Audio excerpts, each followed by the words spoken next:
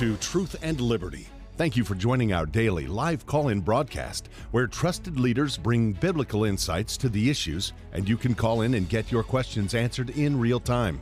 According to the Bible, it's the truth you know that sets you free. So call in today to get answers, information, and resources to help you stand for truth and effect godly change in our nation and the world. And now here's your host, Richard Harris.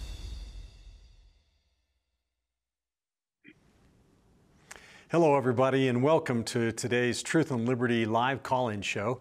I'm Richard Harris, and it's just so awesome to have you with us today. I want to wish everybody a Happy New Year. This is my first program after the New Year, and so just wanted to give a quick shout out and wish you all a very happy 2024. We are already hitting the ground running here at Truth and Liberty, and it is going to be a fantastic year. It's an election year, presidential election year. There's going to be some great things this year. I'm convinced that this is going to be a transformational year for our country, and a lot of great stuff is going to happen. I wanted to, before we get started, wanted to mention some events that we have coming up here at the ministry. Actually not at the ministry, but where Andrew Wommack is going to be appearing and speaking.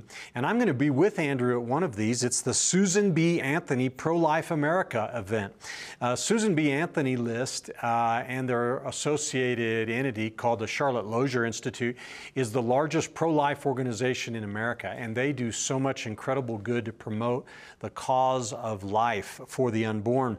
And they're going to have an event in Dallas, Texas on January 15th. So coming right up here. And Andrew Wommack is going to be interviewed, and I'm going to be present there participating in that. So it's going to be a fantastic thing. You can find out more information on their website at sbaprolife.org.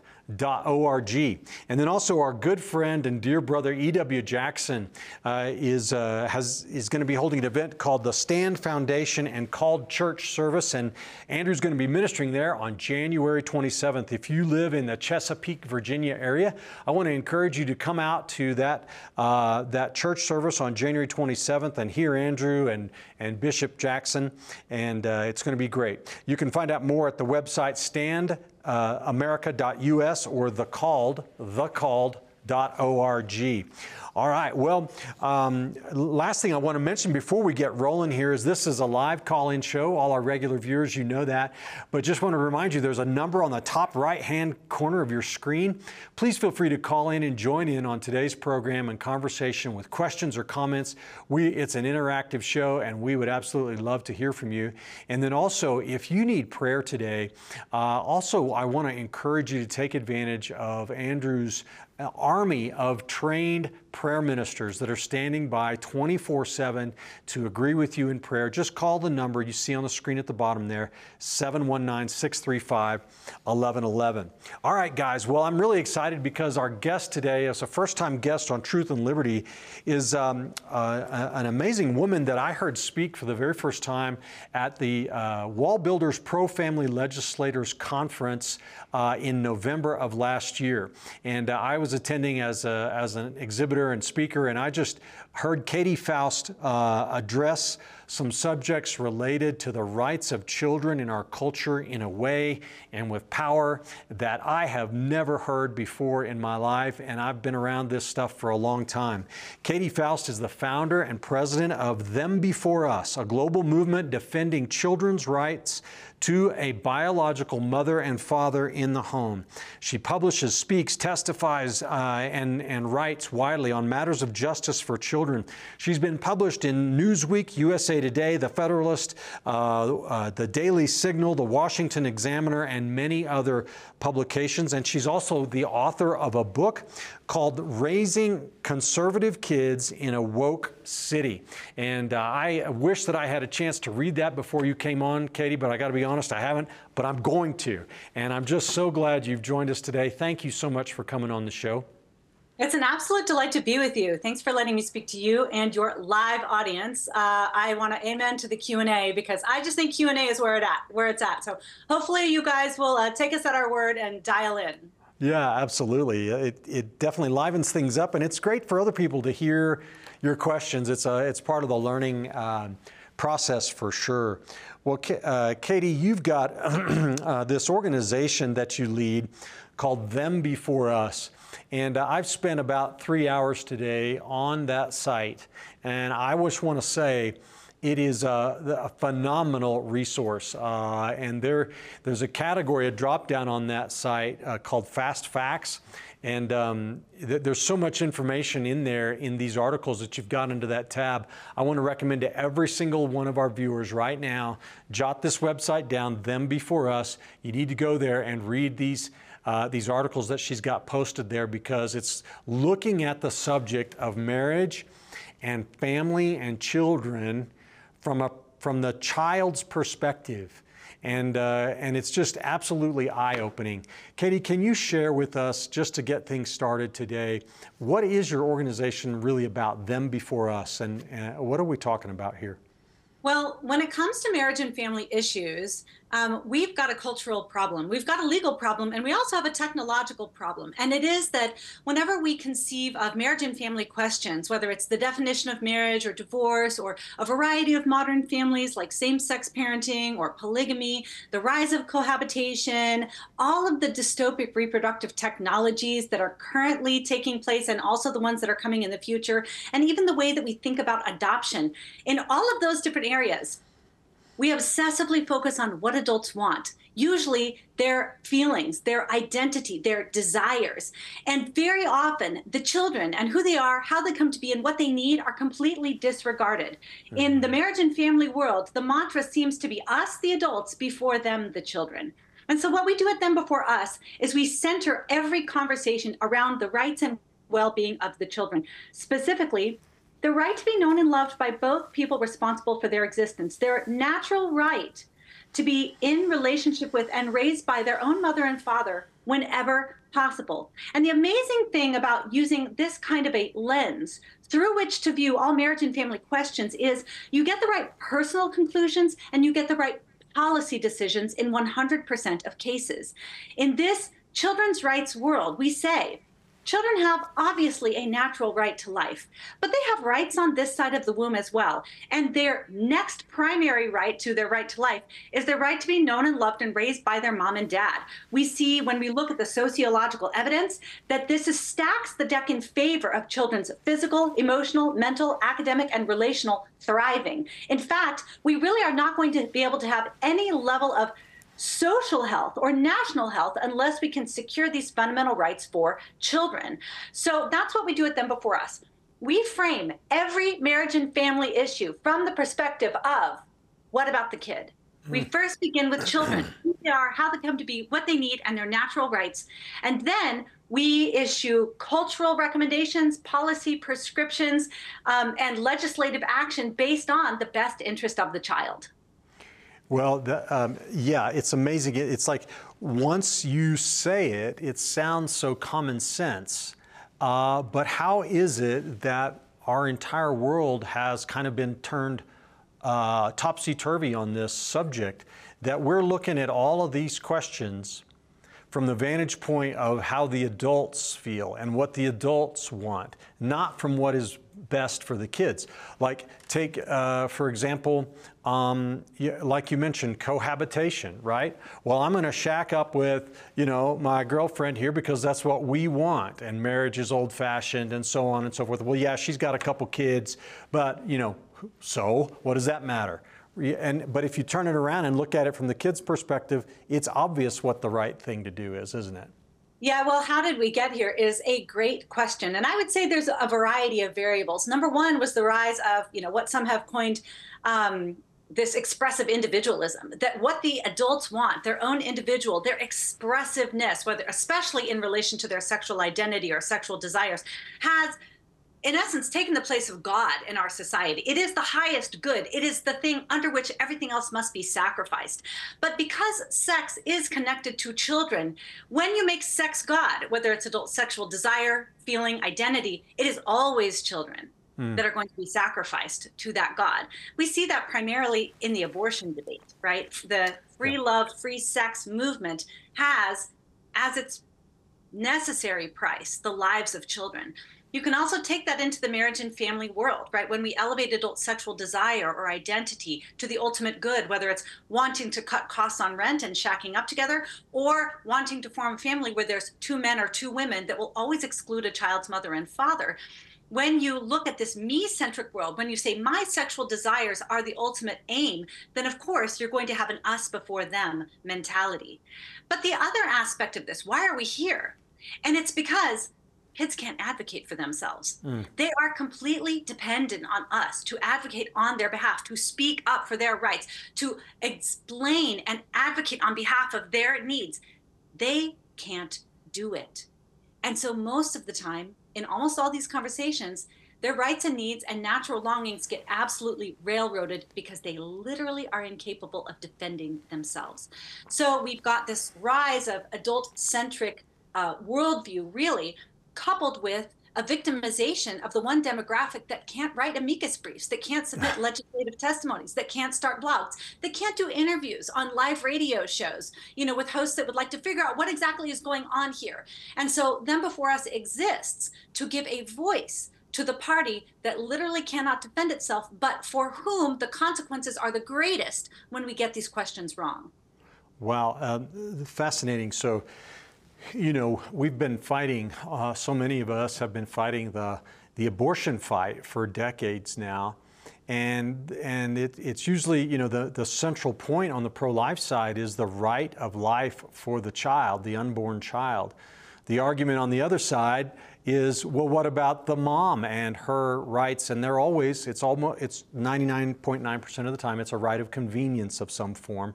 And I don't mean to trivialize the seriousness of it, but compared to life, it's not, it loses every time. But what you're doing, Katie, is you're taking that same thing and you're going after birth, and we're still looking at kids and kids' rights, but you're looking at the marriage relationship, the family structure, and you're analyzing it from that same perspective. And I just think that what you're doing here is like transformational, revolutionary almost in our thought process. I mean, I'm an attorney, and I remember studying family law in law school, and they were saying, well, when you're talking about child custody, what's the best for the child is always the standard. But I've never seen it applied.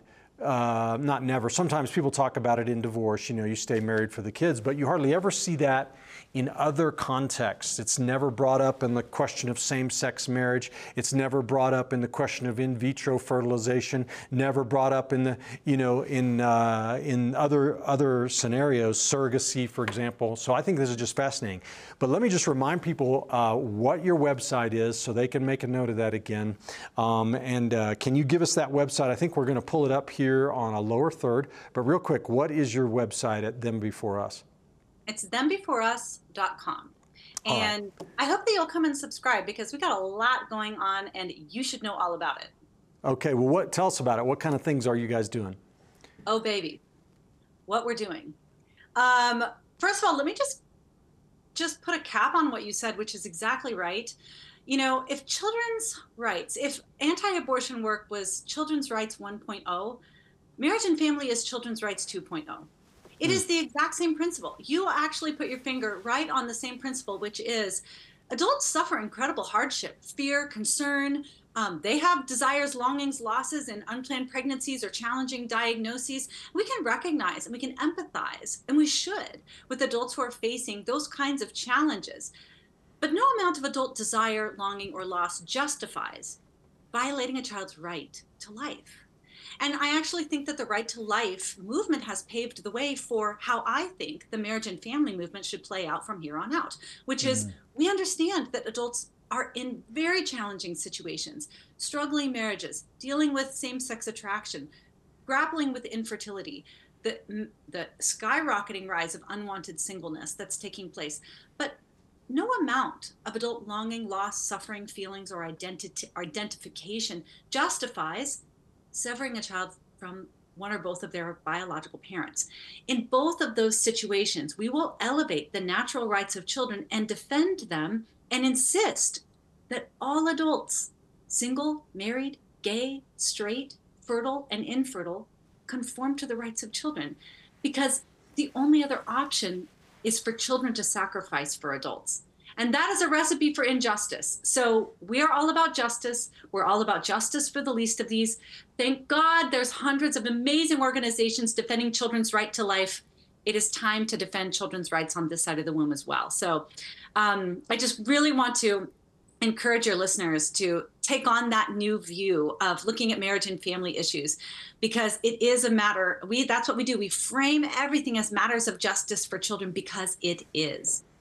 Absolutely. So I'd like to kind of just walk through, if we can, some of these issue areas, the different forms in the modern era of where people can have and raise children, and look at it through this lens with you, and just help people begin to see the marriage and family issue in this way. So how about if we talk about surrogacy first? Can you tell us, what is surrogacy exactly? I think some of us who don't think about this very often, what is that? Is that in vitro? What exactly is surrogate parenting? Yeah, that's such a good question. And it's very important that conservatives in general and Christians specifically get this exactly right. Let me back up and lay a little bit of a foundation first, because when you understand these fundamentals, most of these other family formation, technological, legal changes answer themselves. So the basis of our advocacy is that children have a natural right to their mother and father. While this sounds a little bit foreign to American ears, it's actually recognized in the most widely ratified treaty in the world, the UN Convention on the Rights of the Child. Every country, except the United States, has recognized that children have a right to both biological parents. And we make a case for that in our book. In chapter 1, we explain exactly why they have a natural right to their mother and father, in the same way that children have a natural right to life. So then we go on and we talk about the importance of biology in the parent-child relationship. And I say this as an adoptive mom. I say this as a woman who was the assistant director at the largest Chinese adoption agency in the world, in Colorado. Wow. And I know the importance and the value of adoption as a child-centric institution. But I will also tell you that I can't fully compensate for everything that my son has lost. There is a value in the biological relationship between parent and child, and it can be boiled down into 3 different things. Number 1, biological parents grant something children crave, and that is their biological identity. It is very hard for kids to answer the question, who am I, if they cannot answer the question, whose am I? And this is why adoption agencies have swung drastically away from closed adoption to now 95% of adoptions are open adoptions, because children need access to that kinship network to stabilize and formulate their own identity. The second reason why biology matters in the parent-child relationship is because biological parents are statistically the most connected to, invested in, and protective of kids. Now, there's horrible exceptions to this. There are negligent and abusive biological parents. But any other family structure, anytime you include an unrelated adult in a child's life, rates of abuse and neglect skyrocket. So connecting children to both biological parents whenever possible is actually a critical plank of child welfare and investment. And then finally, if you can unite children to both biological parents, you automatically get the perfect gender balance in the home 100% of the time. And moms offer distinct benefits to children when it comes to raising them, talking to them, disciplining them, playing with them, caring for them. Dads do equally important, but drastically different things when it comes to raising kids and how they speak and how they discipline and how they wire them for gross motor skills versus moms that wire kids for fine motor skills. So first of all, you understand the importance of biology in the parent-child relationship. Those are non-negotiables. These are things that line up with natural law, the highest level of social science that we have, and the testimonies of children themselves. So first we answer that question. Now, let's take a look at surrogacy. We have these truisms that biological parents distinctly benefit children. Moms and dads are different and offer distinct and complementary benefits. Children get their biological identity, something that they need to formulate their own existential self. So what's the problem with surrogacy, right? I mean, we love babies. Isn't surrogacy just about babies? But the answer is that's not what surrogacy is. When you really look at surrogacy, it's about on-demand designer babies shipped worldwide. That's what surrogacy is. And the easiest way to understand this is surrogacy takes what should be one woman, mother, and splices her into 3 purchasable and optional women. The genetic mother, who provides the egg, right? That's the biological identity component. The birth mother, who gestates the child, she lays the foundation for trust and attachment. The baby is bonding with her whether or not the baby's related.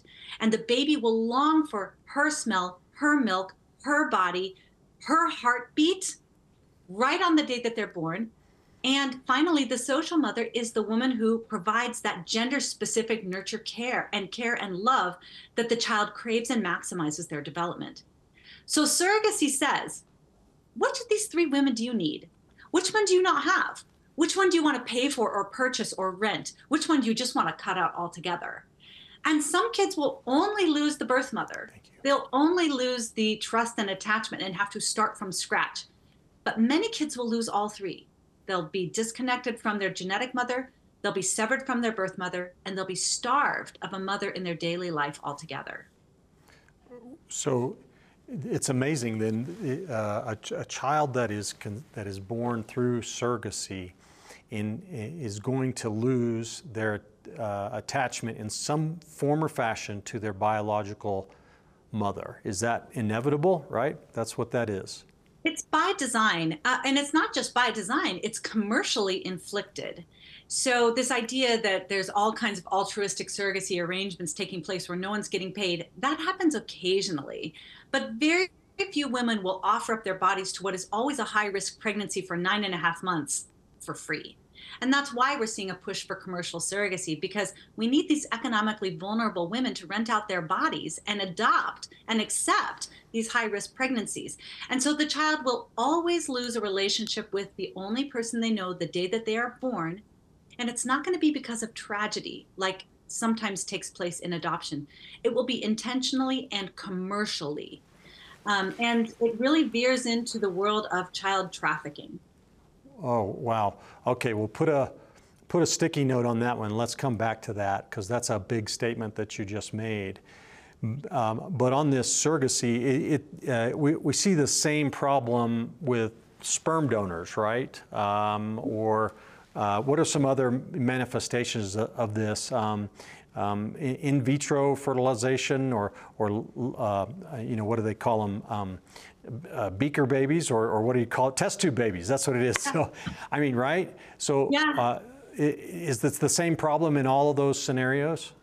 Yeah. So when we understand the importance of biology in the parent-child relationship, we say that there's no form of third-party reproduction where you're using a third party to create a child, somebody else's egg, somebody else's sperm, somebody else's womb, that is going to lead to health and wholeness for children.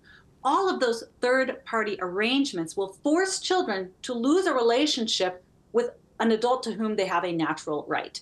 So a sperm donor child will retain a relationship maybe with their genetic mother, probably with their birth mother, but they're going to lose a relationship with their father, half their genetics, half of their medical history. Many of these children are going to be raised in fatherless homes. And we don't need any more data about how those kids fare. They are disproportionately and drastically more at risk for suicide, high school dropouts, homelessness, poverty, mental health disorders, teen pregnancy. Fatherless children are probably the underlying cause for every major social issue that we are facing today. And sperm donation just commercializes that process in a lot of different cases. Egg donation, and I say donation because nobody's donating, everyone's buying or selling. This is a marketplace of humans. Egg donation does the same thing, cuts children off from half of their genetic identity, and very often those children will be raised in totally motherless homes. This is always a violation of the rights of children. So you also have the attending issue of IVF, which is just making babies in a laboratory. And unfortunately, what we see in those situations is this is not pro-child, pro-life technology. Only about 7% of lab-created babies are going to be born alive. The majority are going to be discarded, donated to research, frozen in, permanently, deemed to be the wrong sex and discarded. Many of these children, if they do survive the thaw and the transfer, will be selectively reduced. That is aborted because they are not developing or there's too many developing. I mean, when Dobbs passed, what we saw was an absolute panic among fertility doctors in red states who said, wait a second, if there's a trigger law in Alabama that says life begins at conception, we can't do business in this state. Our business is built on grading, selecting, and researching on tiny little embryonic bodies. We cannot operate if life begins at conception and we defend every one of those lives. IVF itself, even when there isn't somebody else's sperm, egg, or womb involved, is not pro-child and it's not pro-life. Well, Katie, we've got about 2.5 minutes left in this segment.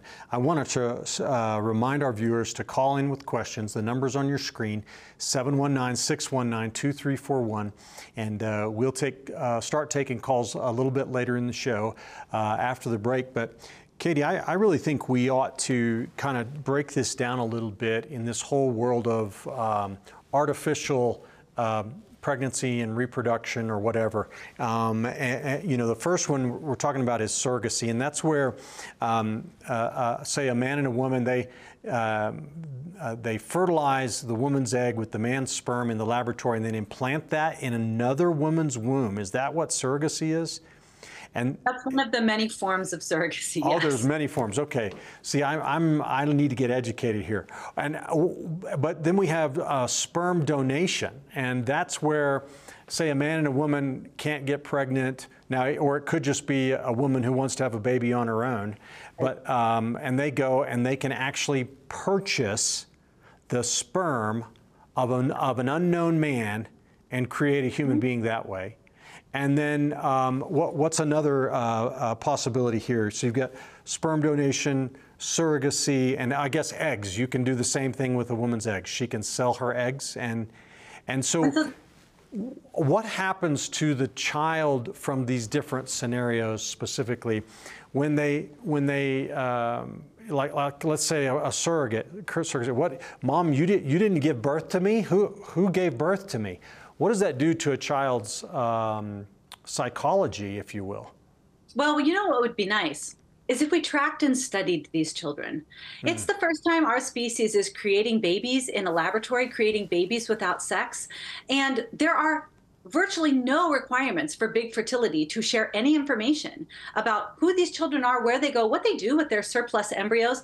This industry is absolutely resistant to any kind of oversight or regulation, whether it is tracking these babies. I mean, we track when people donate their kidney to see how they do in terms of health. We also prohibit the use of money in organ donation because we understand that it creates a conflict of interest and that you're going to get very poor people selling their organs, which is why there's a similarity between very poor women selling their wombs here. So we don't have tons of information on how children fare in third-party reproductive situations because we're not studying it. So we just have to go based on the scant surveys and data that we have. And what we know is generally these kids are suffering. Well, so there's a chart that you have on in one of your documents on your website that I thought was really interesting, and it's at the top it says percentage of adults in agreement with the following statements, and then you've got 3 categories. You've got adults raised by biological parents, donor-conceived adults, and adopted adults. So I guess these are adults who they're raised now, they're not in the home anymore, but they're looking back and they're responding to questions about how they felt as kids. And some of them had biological parents, some of them had donors for sperm or egg, and then the other are adopted. And on this chart, you're showing that for example, number 1, it looks like donor-conceived adults, 48% of them said that when I see friends with their biological fathers and mothers, it made me feel sad. That's just the first question. There's about 8 of them here. The next one says, it hurts when I hear other people talk about their genealogical background. 53% of donor-conceived adults, and then adopted are the best out of all three, but that's how really adoption is a different category. But adoption is yeah, it's an absolutely different category. So you just polled, good for you for finding the best study that we have on outcomes for children conceived through third-party reproduction. That study is called My Daddy's Name is Donor. It adheres to the highest levels of social science in terms of drawing participants at random, surveying them over time, evaluating the actual outcomes of the children rather than asking the adults how they think their kids are doing. And that is the study that shows us children with married biological parents do fare best, but adoptees are next, which is amazing because adoptees are being raised by neither biological parent when the sperm donor kids are always being raised by a biological mom. So why is it that the adoptees do better? And the answer is because in both situations, the adopted kids and the sperm donor kids, they've experienced a wound. They have both been severed from one or both parents to whom they have a natural right. But the adopted kids are being raised by the adults who are seeking to mend their wound. But the donor-conceived kids are being raised by adults who inflicted their wound. Wow. So that creates a very distinct psychological burden on children. It isolates them in their grief and their pain in a way that adoption does not. So we spend quite a bit of time in chapter 9 of our book making a huge distinction between why adoption is pro-child and adheres to the rights of kids, whereas big fertility and reproductive technologies disregards the rights of children and functions as a marketplace in humans. These two things from the child's perspective are drastically different. Wow. Well, we've missed our break, but let's go ahead and take it now. That's my fault. I went on too long. But we're going to take a short break now, Katie. To our viewers, guys, our guest today is Katie Faust, the founder and president of Them Before Us. And we're going to be back in about 90 seconds, continuing this fascinating discussion. And be sure to call in with your questions and comments, 719-619-2341. We'll be right back. At Truth and Liberty Coalition, we have big plans to make a big impact. If you want to be a part of turning our nation back to God, I want to invite you to become a supporter of Truth and Liberty. You can go on our website at truthandliberty.net to the donate page and make a gift there. And you can also sign up to make a recurring automatic gift of $5 or more per month, and then you'll become a Truth and Liberty member. And our gifts to Truth and Liberty are not tax deductible, but I promise you, God sees your generosity. So go to Truth and Liberty and become a member today.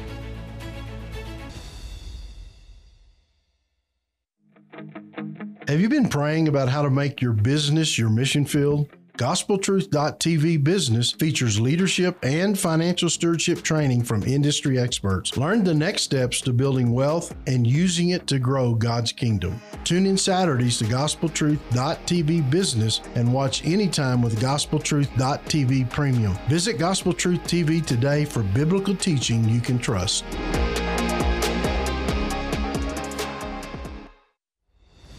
At Truth and Liberty Coalition, we work to unify, educate, and mobilize the body of Christ to change nations. That's why I want to encourage you to go to our website at truthandliberty.net and subscribe so that you can begin receiving regular updates about our show, news items, action alerts, blog posts, and much, much more. All you have to do is go to the website, click subscribe, share your email address, and you'll begin to be equipped to stand for truth in the public square.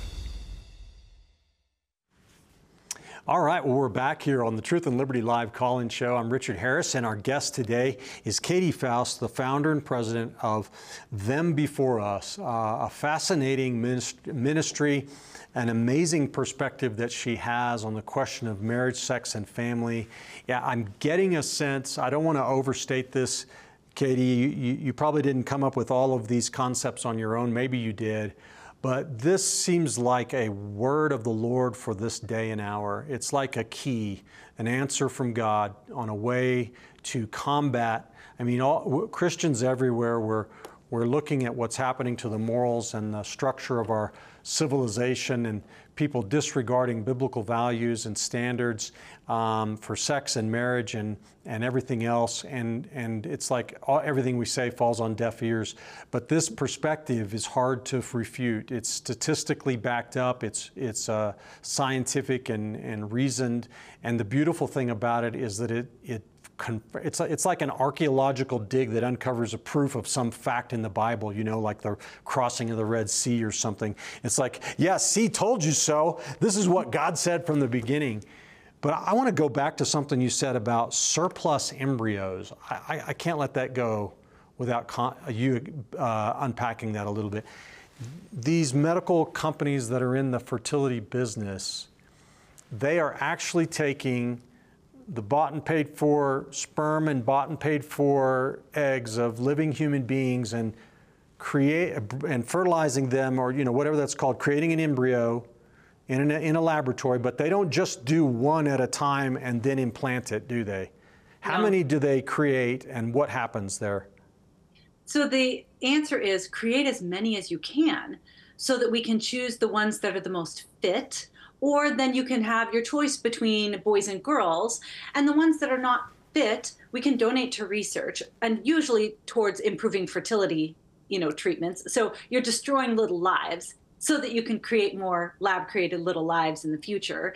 And then the ones that we don't destroy because they didn't make the grade or they were the wrong sex, the ones that seem fit but that are unwanted for right now, we will freeze and we will store. And then you can choose, do you want to implant 1, do you implant 2 right now? And then you can have 6 that are left over. You can have 16 that are left over, whatever it is. And so then you can come back and you can get as many of those babies as you want later to implant for future process, if you have the money, because you've already gone into debt with this one fertility treatment. Are you going to have another $15,000, $20,000 to try this again in the future? A lot of people don't. So what we've got right now is the ones that haven't been donated to research, the ones that were not immediately the ones that were not immediately discarded, the ones that did make it through the gauntlet and were implanted, the ones that were not. We've got about 1.5 million of those embryos on ice right now, right? The surplus embryos, the surplus people that are in storage, supposedly for future use. But the reality is that many of these kids have been on ice for 30 years, and 20 to 40% of them have been functionally abandoned. Nobody's paying the storage fee. They can't track down the parents. We've got a human rights crisis on ice all across this country. So I just circle back to, I know this is a very challenging topic, and I'm sure that you've got people on the phone waiting to ask questions about it. But if you believe that children's life begins at the moment of conception, you will be against virtually all reproductive technologies, because these are not child-friendly ways of making and welcoming the next generation into existence. You said that these fertility docs, or whoever they are, I don't even know if they're doctors, that are evaluating fitness, right? What are they looking at? It's just a microscopic embryo almost, right? So how do they evaluate it? Is it based on the genetics of that particular child?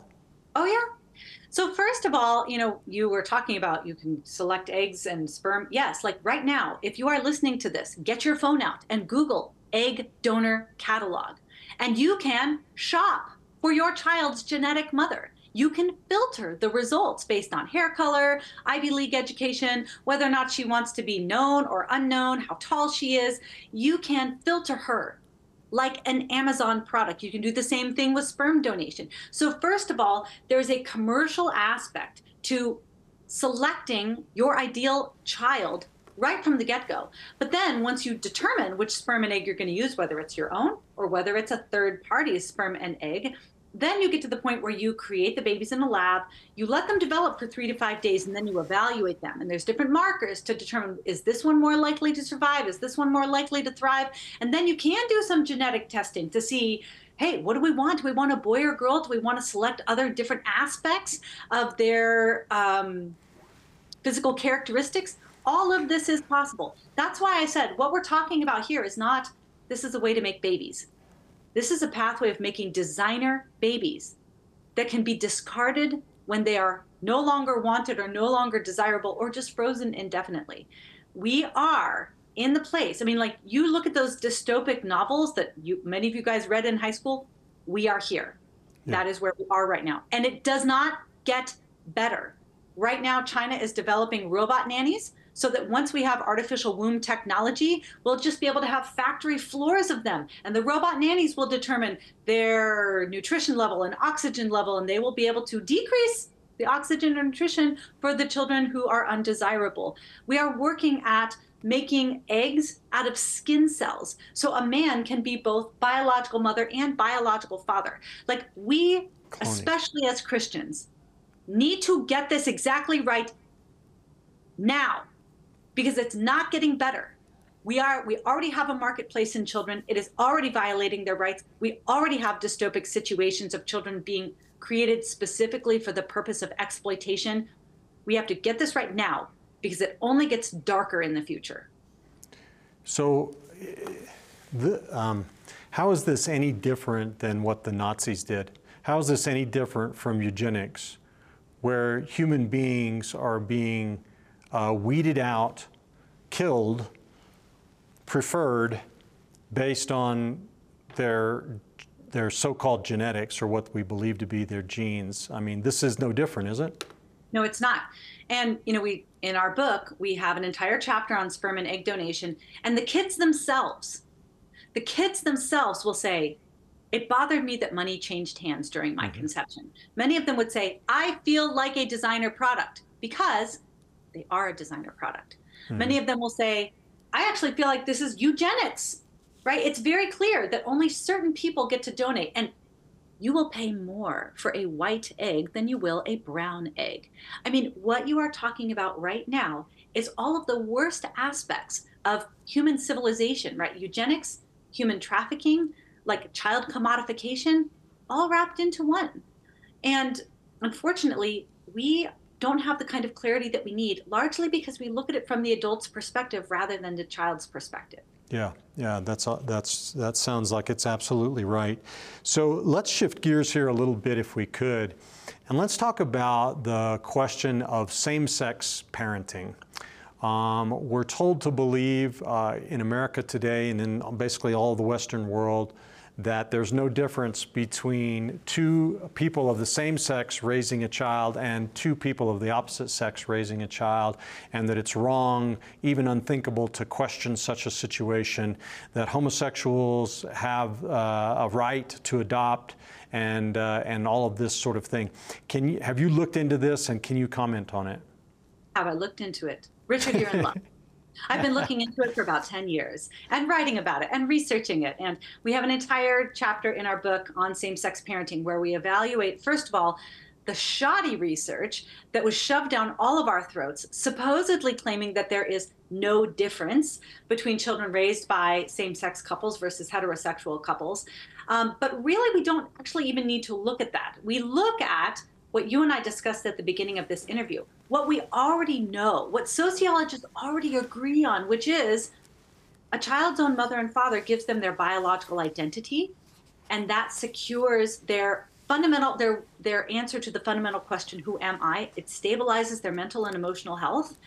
It grants them the two people who are the most connected to, invested in, and protective of them, and it gives them the complementarity of mothering and fathering. So what is the problem with same-sex parenting? Well, it always cuts children off from one genetic parent. So they're always going to be dealing with more identity issues. It always introduces an unrelated adult. So statistically, the likelihood of abuse and neglect will increase. That is simply the reality of any household that does not include both biological parents. So they're always going to be in a home where there's one adult who's less connected, less invested, less protective of them. And finally, you're always going to be starving the child of either the maternal love or the paternal love that maximizes their development and satisfies their longings. So we've got, in our chapter on same-sex parenting, we've got a couple dozen stories of kids raised by two moms or two dads, and many of these kids had very loving parents, two loving moms, two loving dads, and yet they longed for love from a missing father or a missing mother. It turns out that love does not indeed make a family. It turns out that loss makes those families. Children have to lose something they have a natural right to, they need, and they crave to be in that family.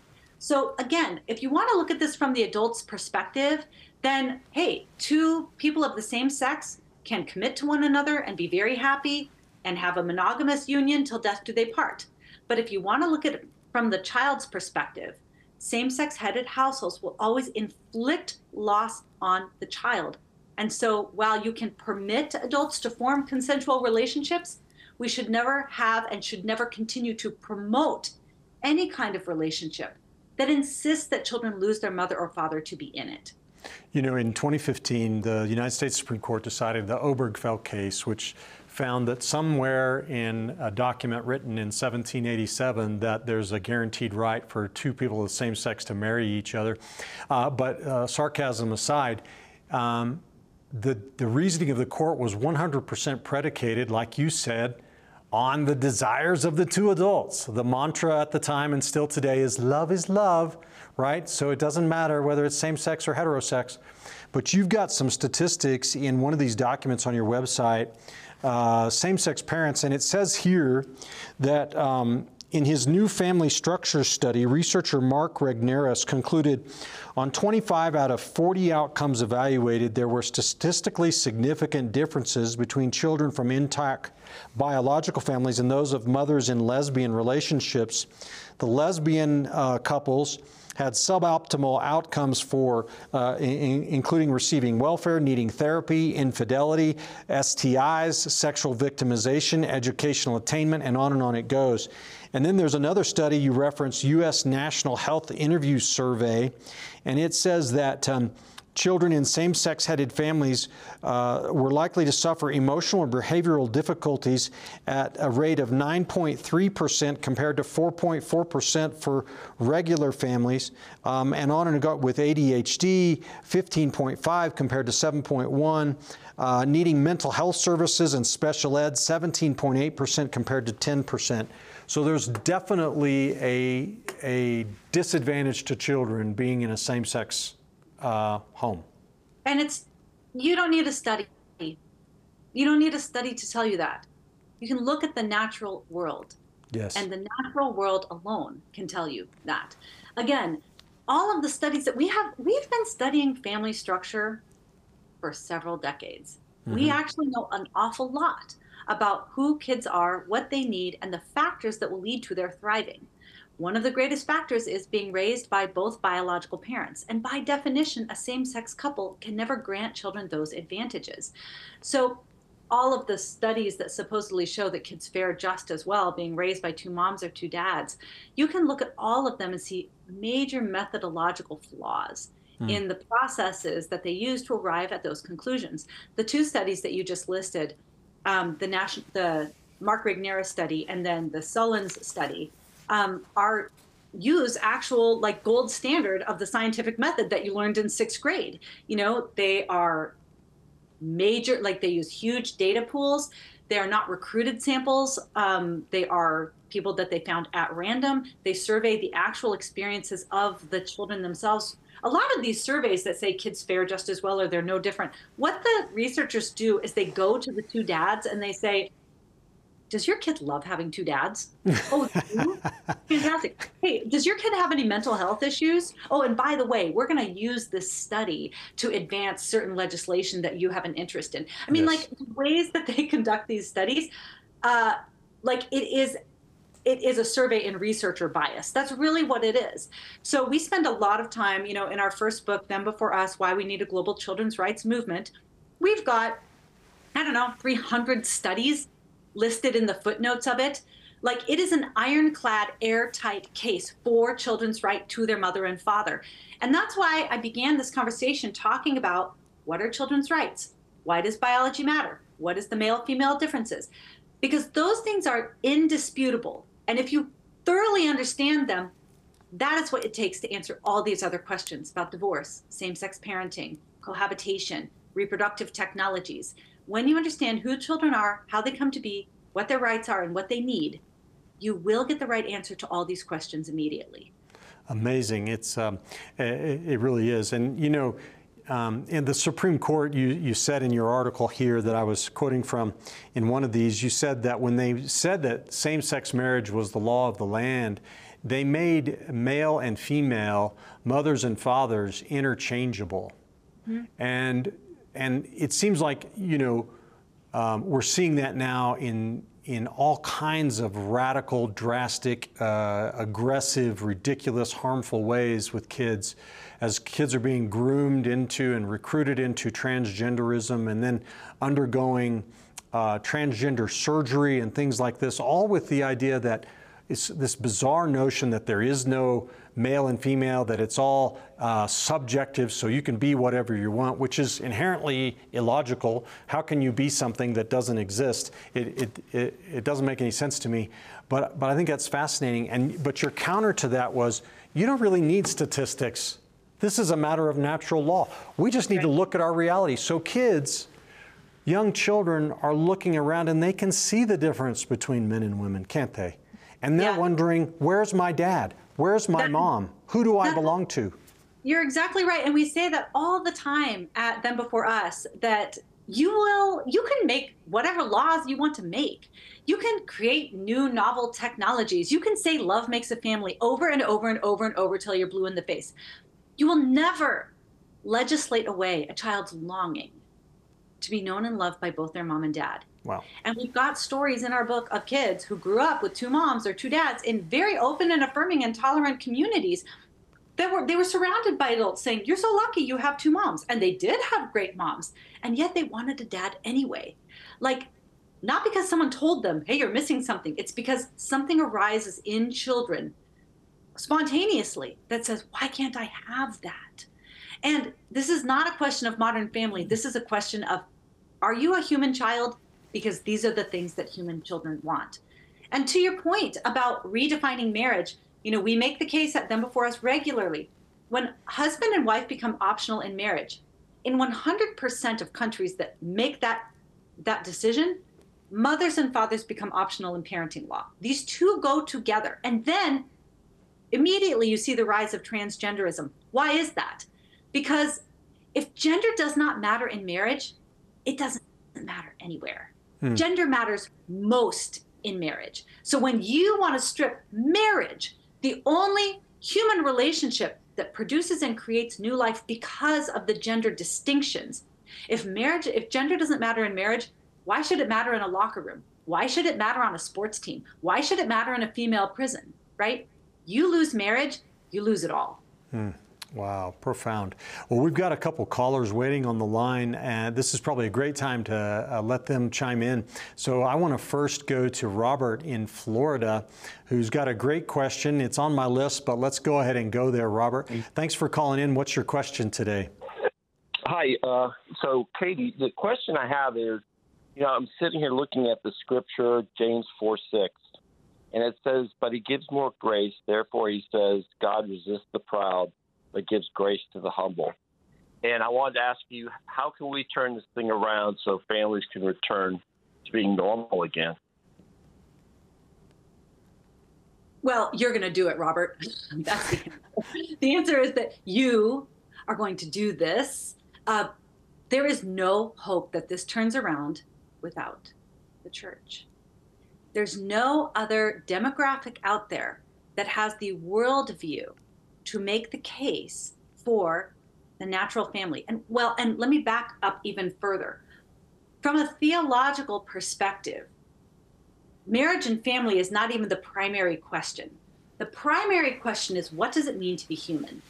That is the primary question. And all of the culture war issues that we're facing today, from abortion to euthanasia to transhumanism to transgenderism to marriage to reproductive technologies, all of them first begin with the question, what does it mean to be human? And only Christians have the worldview that says you are made in the image of God, you are distinctly male and female, only God gives life and takes life, right? We are the only worldview that has those kinds of boundaries in place so that we can answer those questions in a way that lend themselves to human flourishing, not just utilitarianism and not just to a consent-based view of morality. Only Christians are going to be able to turn this around.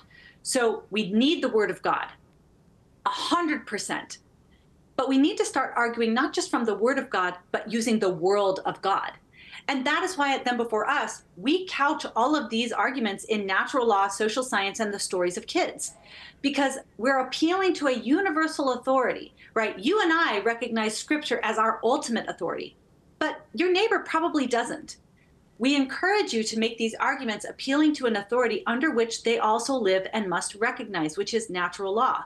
And so most Christians that read our book, it blows their mind because they go, oh my gosh, God's way is so good, right? We've always known what the Word of God says.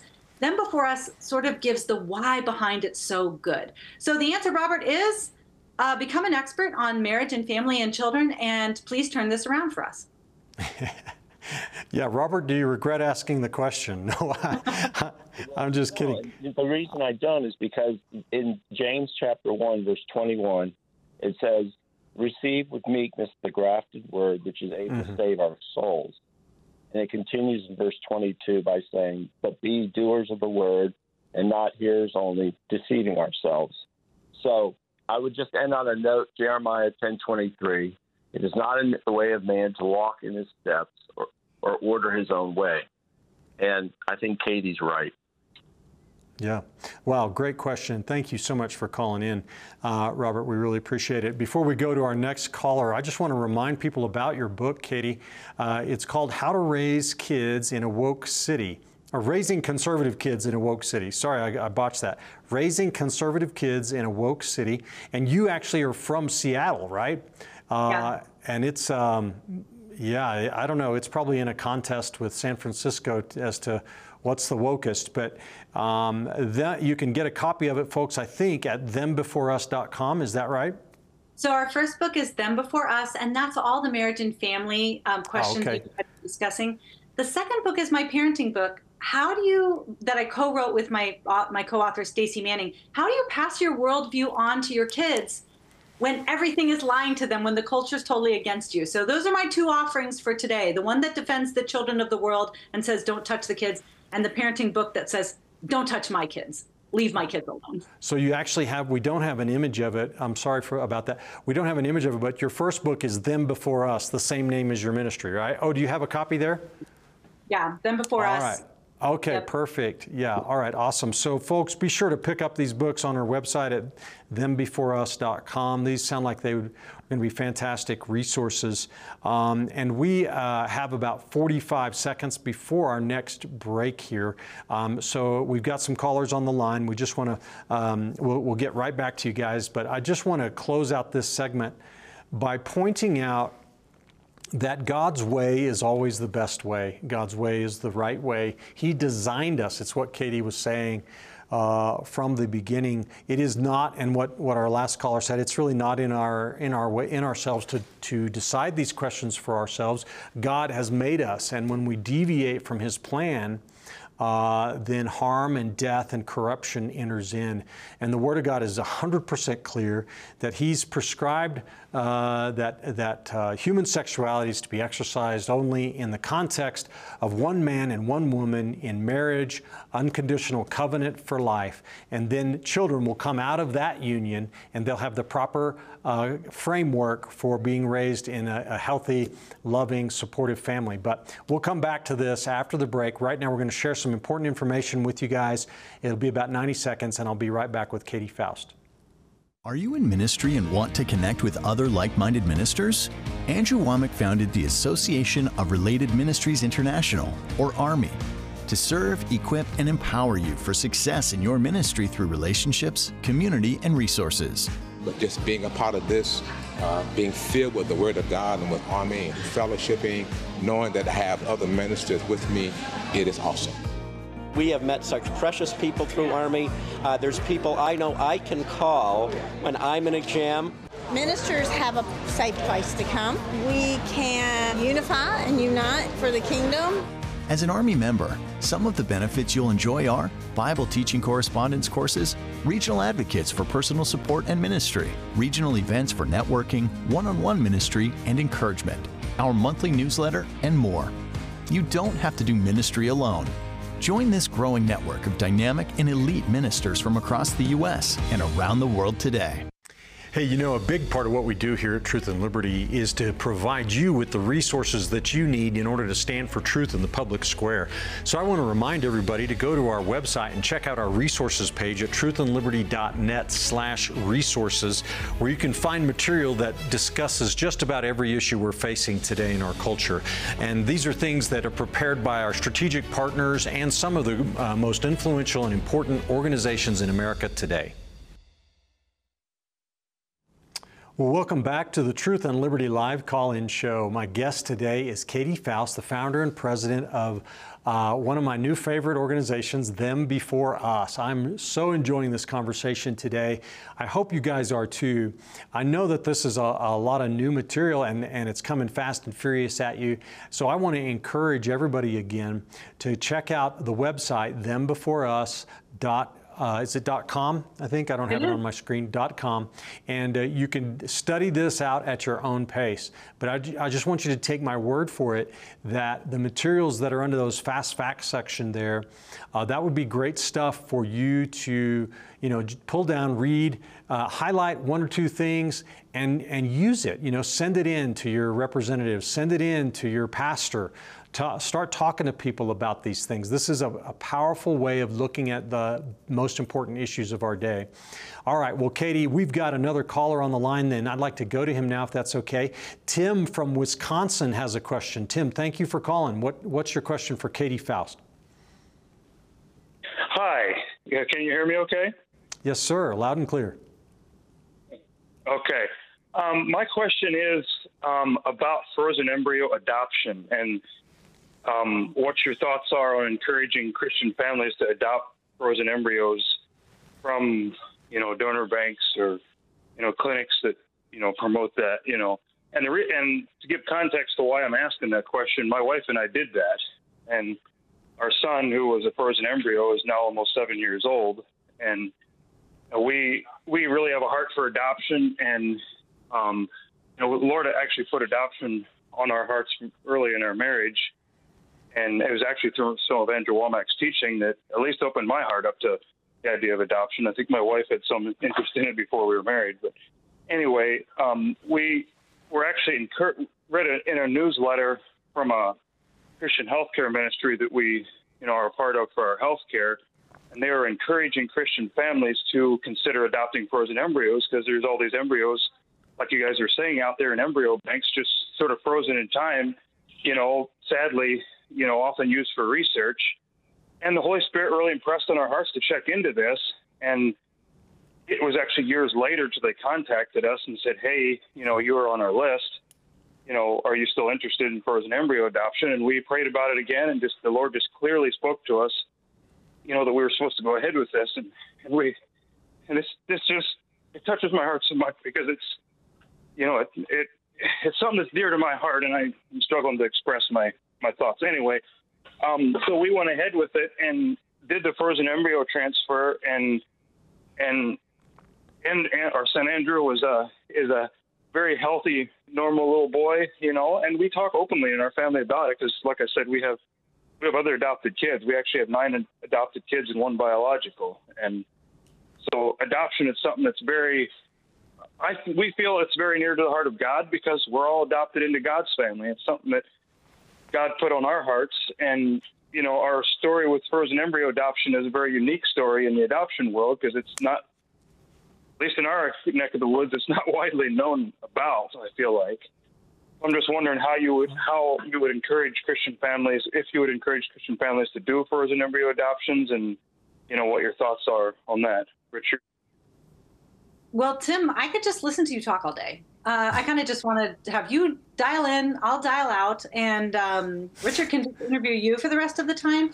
So one of the things about adoption that makes it very distinct from reproductive technologies is in adoption, the adults do hard things on behalf of the children, right? With all of your children, probably your embryo adopted son as well, but certainly with your other children, you had to undergo screenings, vettings, background checks, home studies, trainings, post-placement reports, and things like that, right? Adults are burdened on behalf of children in the world of adoption in the world of big fertility, children are burdened on behalf of adults. It's children that have to do hard things on behalf of the intended parents. And it's the opposite in adoption. So the crazy part about embryo adoption, it is this strange hybrid. It's this teeny little overlap of those like concentric circles where you've got this big fertility, which is an industry, a child-destroying, child-designing, child-commodifying industry that overlaps with the institution of adoption that, when done properly, is going to be centered on the well-being of the child above all. So what do you do in that teeny little space? Well, first of all, it's very, very important to recognize that those embryos that are sitting in storage, just like anybody that makes a baby, it's not somebody else's job to raise the baby. If you make a baby, and even if they were unplanned, the solution is not first adoption. The solution is parenting.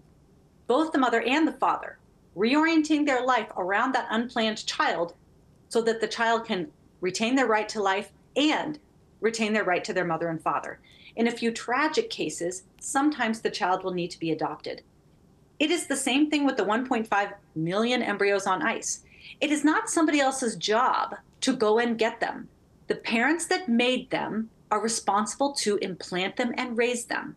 So we need to get that right, because if they don't, the child is going to suffer through the identity issues that a lot of these kids experience.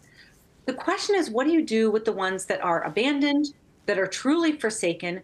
And in those situations, the options are thaw and discard, donate to research, or donate to another couple. And I would say none of those options are child honoring. You want to not donate to them as if they are tissue or as if they are, an item at Goodwill. You want to adopt them, not just transactionally. And unfortunately, the way we deal with embryos in our law is under property law. Right? The first time that Virginia ever categorized a group of people as property since slavery is when they passed commercial surrogacy, and they had to figure out how to categorize embryos.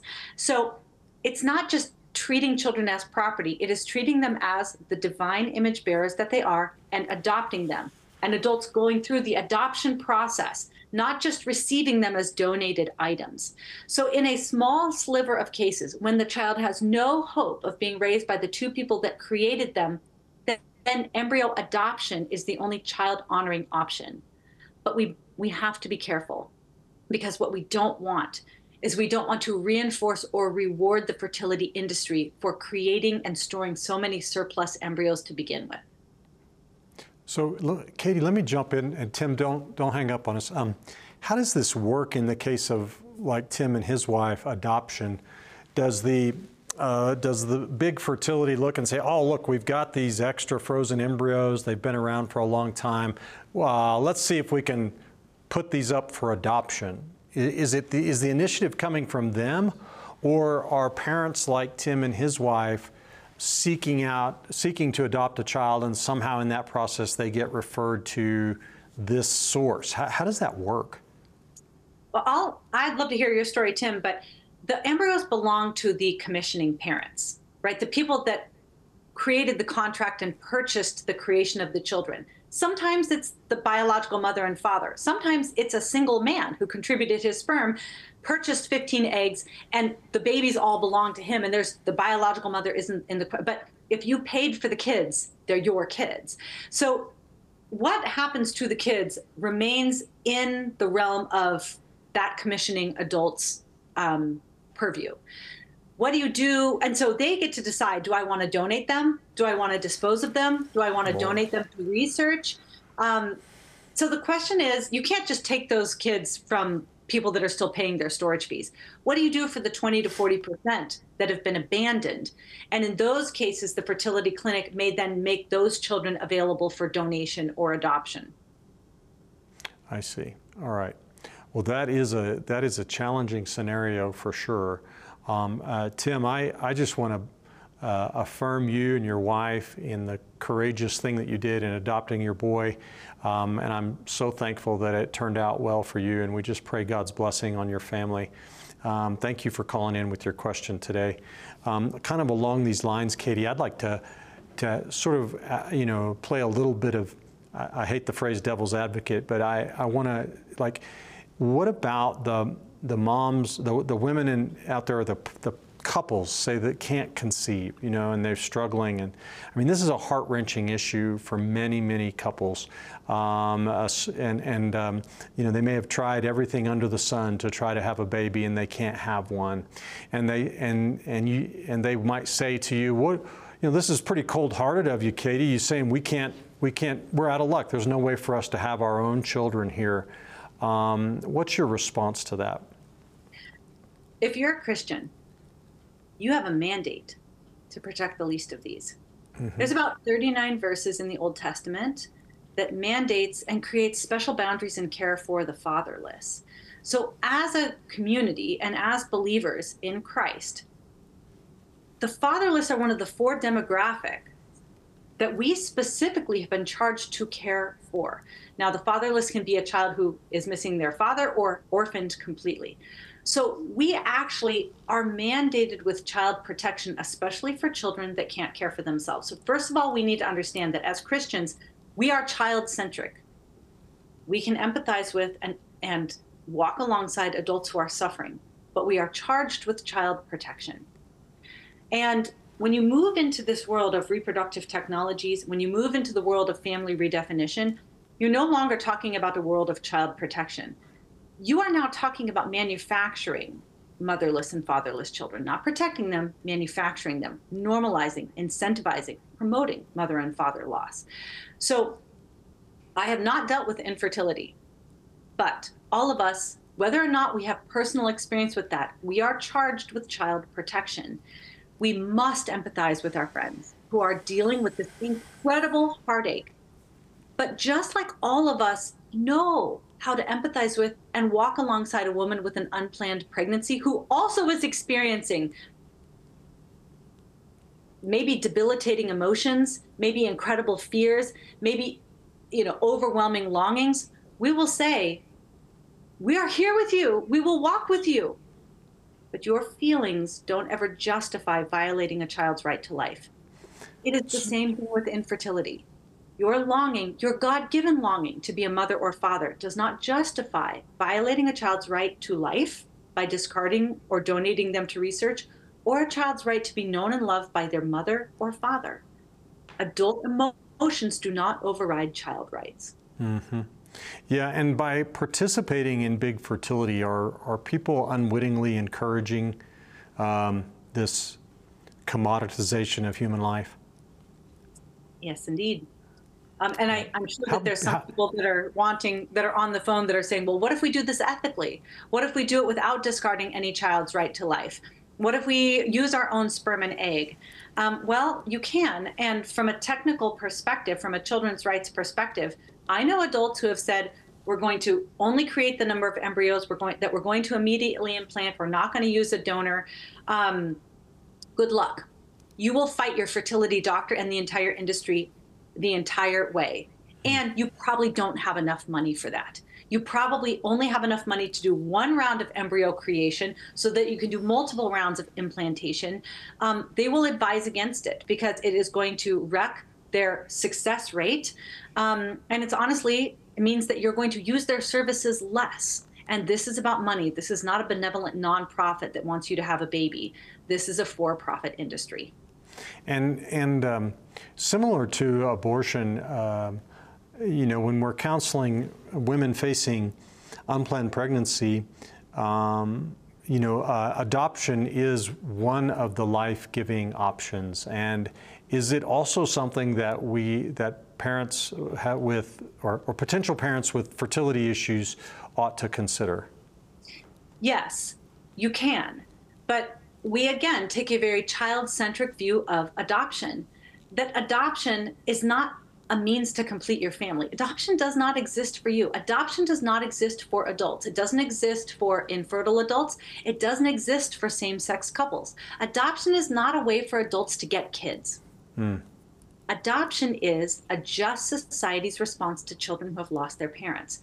Adoption, as it's properly understood, is a means for children to be placed with loving, vetted homes that in as many cases as possible will furnish them with a mother and father that have been screened and vetted and will secure their God-given need for a home. So Tim did it exactly right. Adoption is a calling. It's not a way to fulfill your longing, even though sometimes those two things will go together. Sure. Adoption, especially from the Christian perspective, is that child has lost something they have a natural right to. Very likely the child has a primal wound, a pain that is going to impact them the rest of their life. You as the adult need to say, I am going to bear their burden, which means you are going to be burdened, right? You are getting into adoption, not because it's going to serve you, but it's going to serve them. So that mentality about adoption is very, very important. Because again, we need to go into this with a child-centric perspective, not a this is good for me, but this is good for them. Sure. Well, let me go to another caller that's on the line. Katie, AJ from Colorado is calling in. What's your question, AJ? Hey, Richard and Katie. On January 2nd, we had the biblical worldview, and Bishop E.W. Jackson was talking about fatherlessness in the homes. Katie, I was wondering, what would you do to keep fathers from leaving the homes and women getting on welfare? Yeah, well, we need a total overhaul. The first thing that we could do is not tell men that they're optional in the family. That's number one. And we've communicated that legislatively through things like no-fault divorce going back to the 60s and 70s. And then we made them literally optional when we redefined marriage. And the thing about men is when they become optional, they leave. Like the whole world is messaging to them, you're not necessary. In fact, you just might be toxic. So the cultural messages have been very anti-male. The legal decisions have been very anti-male when it comes to like family formation. And the entire country is suffering because of it. So what do we need to do? We need to change hearts and we need to change laws. Like we have to do both of them. We have to message properly that men, you are not optional in the life of your child. Nobody, no other woman, no other man is going to be able to do for your child what you can do for your child by committing to that child's mother. You are irreplaceable in the life of your child. So that has to be the cultural message that we speak. But then we have got a lot of work to do on the legal front to overhaul no-fault divorce, so which right now is a very anti-father process. And we need to get back to the place where we are incentivizing men to commit to the women they are making babies with and stay with them for life, which is the original purpose of marriage. So we've got work to do on the cultural front, work to do on the legal front, and then, of course, all these technologies that make men optional from the moment of conception need to be banned completely. Thank you, AJ, for your question. Katie, let's talk about one man and one woman, biological parents in the home. Why is that the best way? Why does that produce the best outcomes for kids? Well, if you were asking an evolutionary biologist, what they would say is, this is just from a strictly like scientific, in their words, perspective, that there seems to be, unfortunately, preferential treatment for your own genetic offspring. And they've actually coined a phrase for the risk that children experience when they are raised by unrelated adults. And the phrase is the Cinderella effect. So you can probably guess what that looks like. And that is drastically unequal or sometimes neglectful or even abusive or homicidal treatment towards children that are not related to you. Unfortunately, either because of our evolutionary processes or our awful sin nature, just because there is an adult in your home does not mean they are going to treat you as if you are their own son or daughter. So we have very measurable, and chapter 2 in Them Before Us is filled with statistics on how unrelated adults invest less money in child's education, bequeath less money when they die, spend less time with unrelated children, buckle the seatbelts of stepchildren less, spend less money on food of children in their home that are not biologically related, and of course, rates of child abuse and filicide, that is child homicide, are drastically higher. In fact, if your audience just wants to like fact check me here, they can Google the words mother's boyfriend right now, right? An unrelated man that is sharing living spaces with children is statistically the most dangerous person in a child's life. So why is it that God's designed for sex and marriage where they commit to one another before they have sex?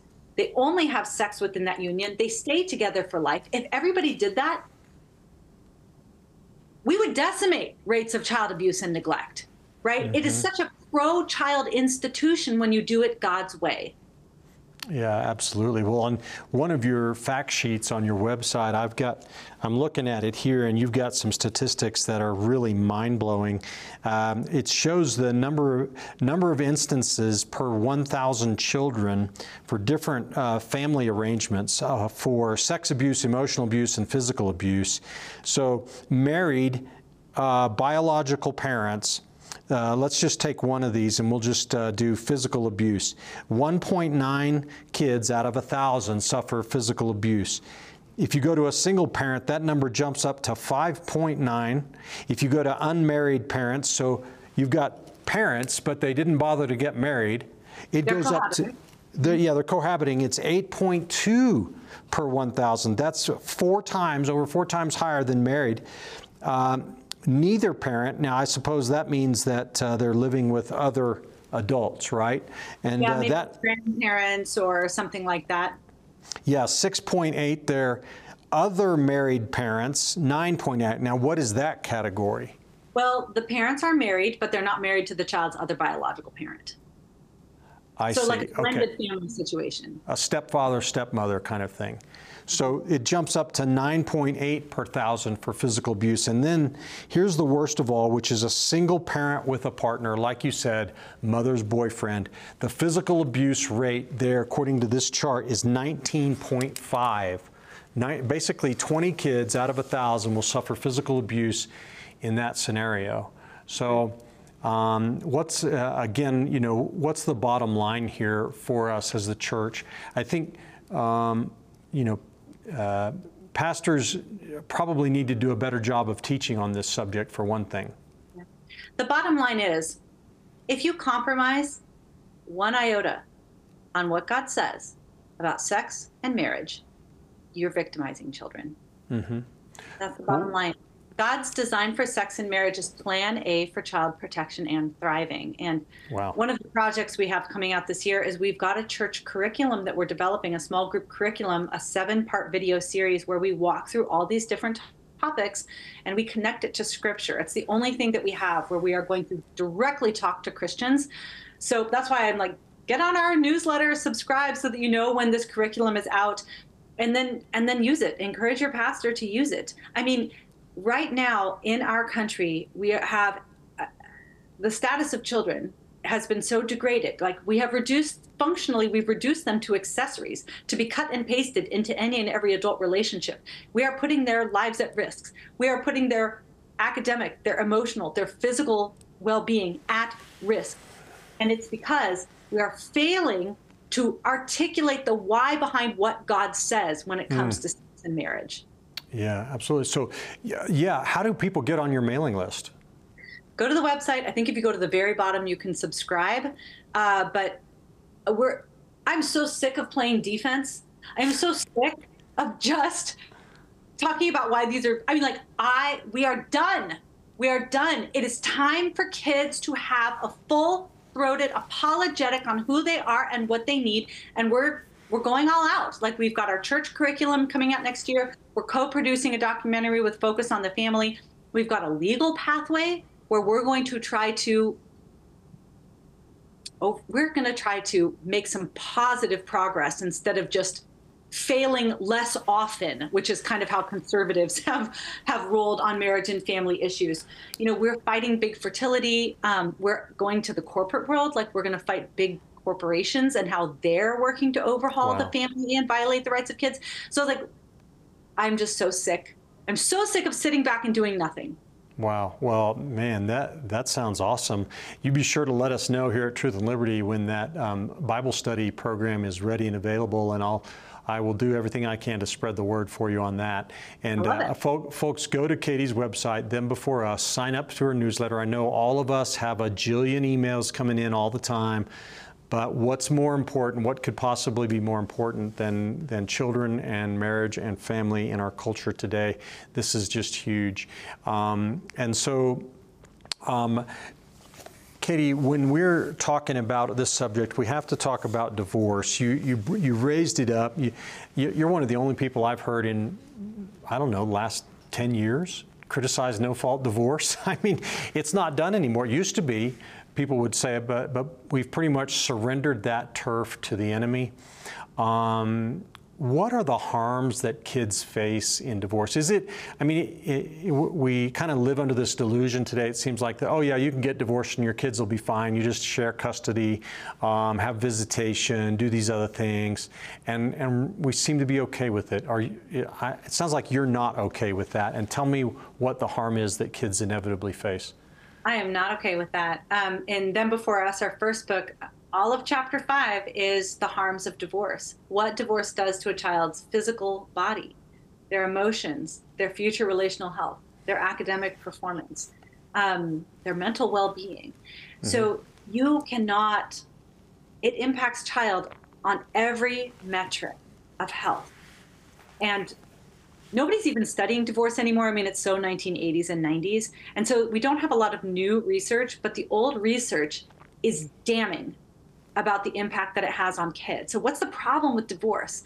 Well, in Then Before Us, we say there's 3 staples of a child's social emotional diet. 3 things they have to feast on every day if they are going to be properly formed and be able to thrive as adults. Those 3 things are mother's love, father's love, and stability. Okay, so what does divorce do?